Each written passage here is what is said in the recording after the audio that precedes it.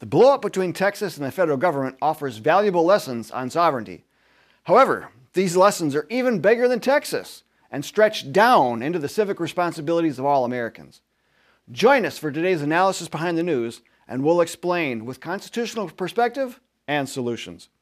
If you're concerned about American independence and freedom, then please watch and take the recommended actions. Also, be sure to like, subscribe, and share so we can break through big tech censorship and reach many others. In a scene that is reminiscent of a Western movie showdown between the good guys and the bad guys, Texas Governor Greg Abbott plainly made his case last week about the responsibilities of government to enforce border security. He said in a statement, "The executive branch of the United States has a constitutional duty to enforce federal laws protecting states, including immigration laws on the books right now. President Biden has instructed his agencies to ignore federal statutes that mandate the detention of illegal immigrants.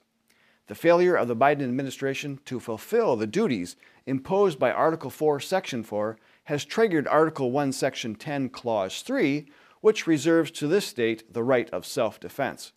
For these reasons, I have already declared an invasion under Article 1, Section 10, Clause 3 to invoke Texas's constitutional authority to defend and protect itself.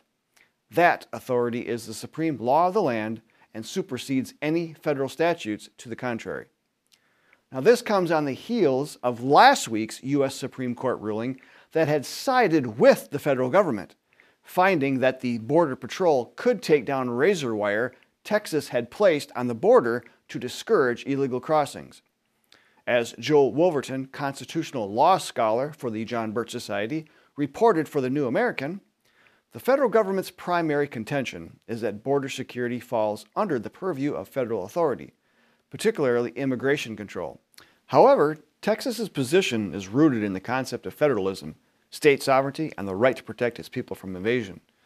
Texas argues that it has the right to step in, especially when the issue directly affects its citizens' safety and economic well-being. Furthermore, the state's decision to exclude federal agents from certain areas can be interpreted as an assertion of its right to manage its own law enforcement resources and strategies.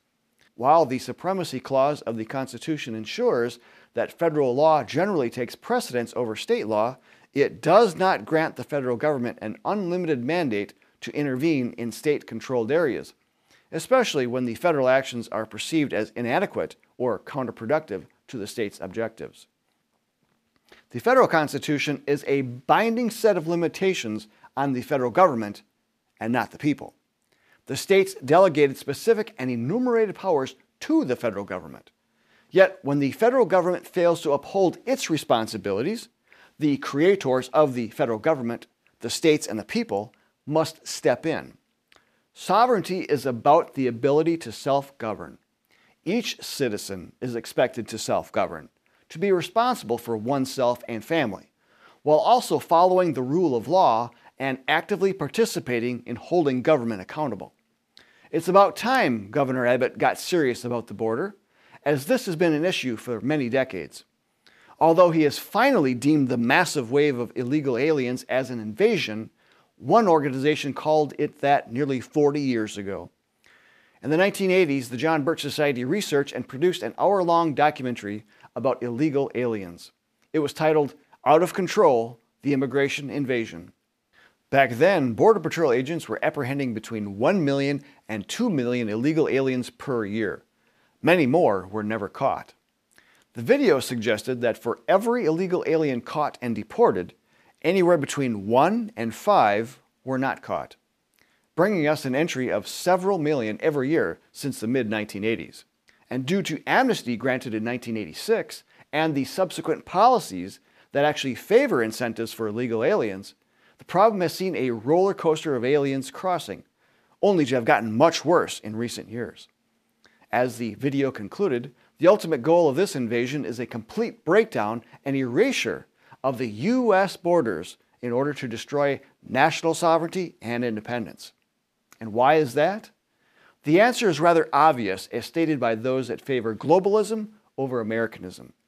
They seek one world government under the United Nations. It's something they call the New World Order. Many attempts to erase our country's sovereignty have largely gone unnoticed, especially through trade agreements. But one cannot ignore the results. One of the largest attempts to erase our borders occurred around 2005. During the George W. Bush administration, there was full support of Mexico and Canada to try to create a North American Union, similar to the setup of the European Union. This regional government would have created unaccountable government above our existing three branches of federal government. The concept of limited government under the Constitution, as well as government instituted to protect God-given rights, would have been swept away and ending the founding experiment of freedom. Rather, this unaccountable bureaucracy would be making laws and forcing their implementation onto the people as subjects instead of citizens, which is what is happening in the EU.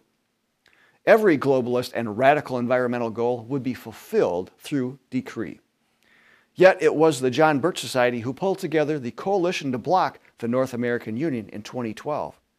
This coalition of about 70 like-minded organizations and influential individuals, including Dr. Jerome Corsi, the late Howard Phillips, and the late Phyllis Schlafly, were instrumental in raising enough awareness and organizing grassroots opposition to derail the globalist plans for a North American Union. Even the main architect of this, the late Robert Pastor, a longtime member of the globalist think tank Council on Foreign Relations, gave us and members of the coalition credit for stopping any movement toward this in North America. Migration is a tool the globalists are using to flood nations with illegal aliens, flooding the justice system and the welfare system. And as voting privileges are granted, the changed voting patterns of the electorate will change the scope of government. History bears out that nations fall due to overwhelming waves of migrants. In the case of Texas, the state has a strong constitutional foundation from which to assert its sovereignty. James Madison, the father of the Constitution, wrote in Federalist No. 46 the basic constitutional foundation of interposition to nullify unconstitutional abuses. He wrote, "Were it admitted, however, that the federal government may feel an equal disposition with the state governments to extend its power beyond the due limits, the latter would still have the advantage in the means of defeating such encroachments. If an act of a particular state, though unfriendly to the national government, be generally popular in that state and should not too grossly violate the oaths of the state officers, it is executed immediately, and of course by means on the spot, and depending on the state alone.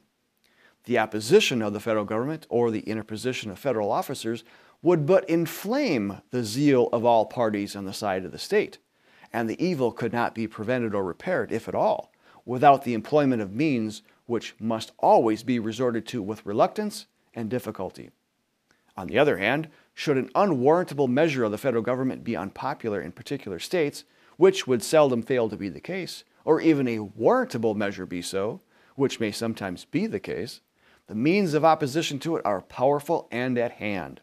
The disquietude of the people, their repugnance and perhaps refusal to cooperate with the officers of the Union, the frowns of the executive magistrate of the state, which is the governor, the embarrassments created by legislative devices, which would often be added on such occasions, would oppose in any state difficulties not to be despised, would form in a large state very serious impediments, and where the sentiments of several adjoining states happen to be in unison, would present obstructions which the federal government would hardly be willing to encounter.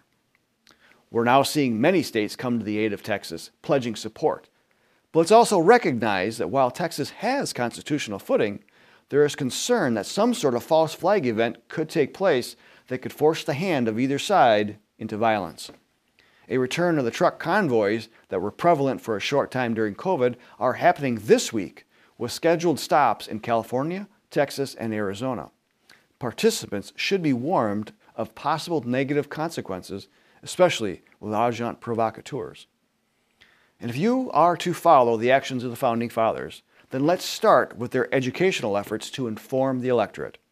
Before fighting the battle for independence, the Founders spent considerable time organizing the grassroots for support. Committees of correspondence were created, and literature was created to help persuade others to join the growing movement. They spent a minimum of 15 years from 1760 to 1775 to help effect the minds of the people. John Adams wrote to Thomas Jefferson in 1815, "As to the history of the Revolution, my ideas may be peculiar, perhaps singular. What do we mean by the Revolution? The war? That was no part of the Revolution. It was only an effect in consequence of it. The Revolution was in the minds of the people, and this was effected from 1760 to 1775, in the course of 15 years before a drop of blood was shed at Lexington." The John Birch Society follows the Founding Fathers' principles of organizing the grassroots and is very successful at it. The organization has a deep history of teaching the fundamentals and motivating Americans to responsibly act using the tools the founders gave us. Understanding sovereignty and the limitations of government are key in moving forward with solutions. So join the John Birch Society today to work with others in your community. Helpful links are located in the video description. I'm Bill Hahn for the John Birch Society. Until next time, learn more and take action.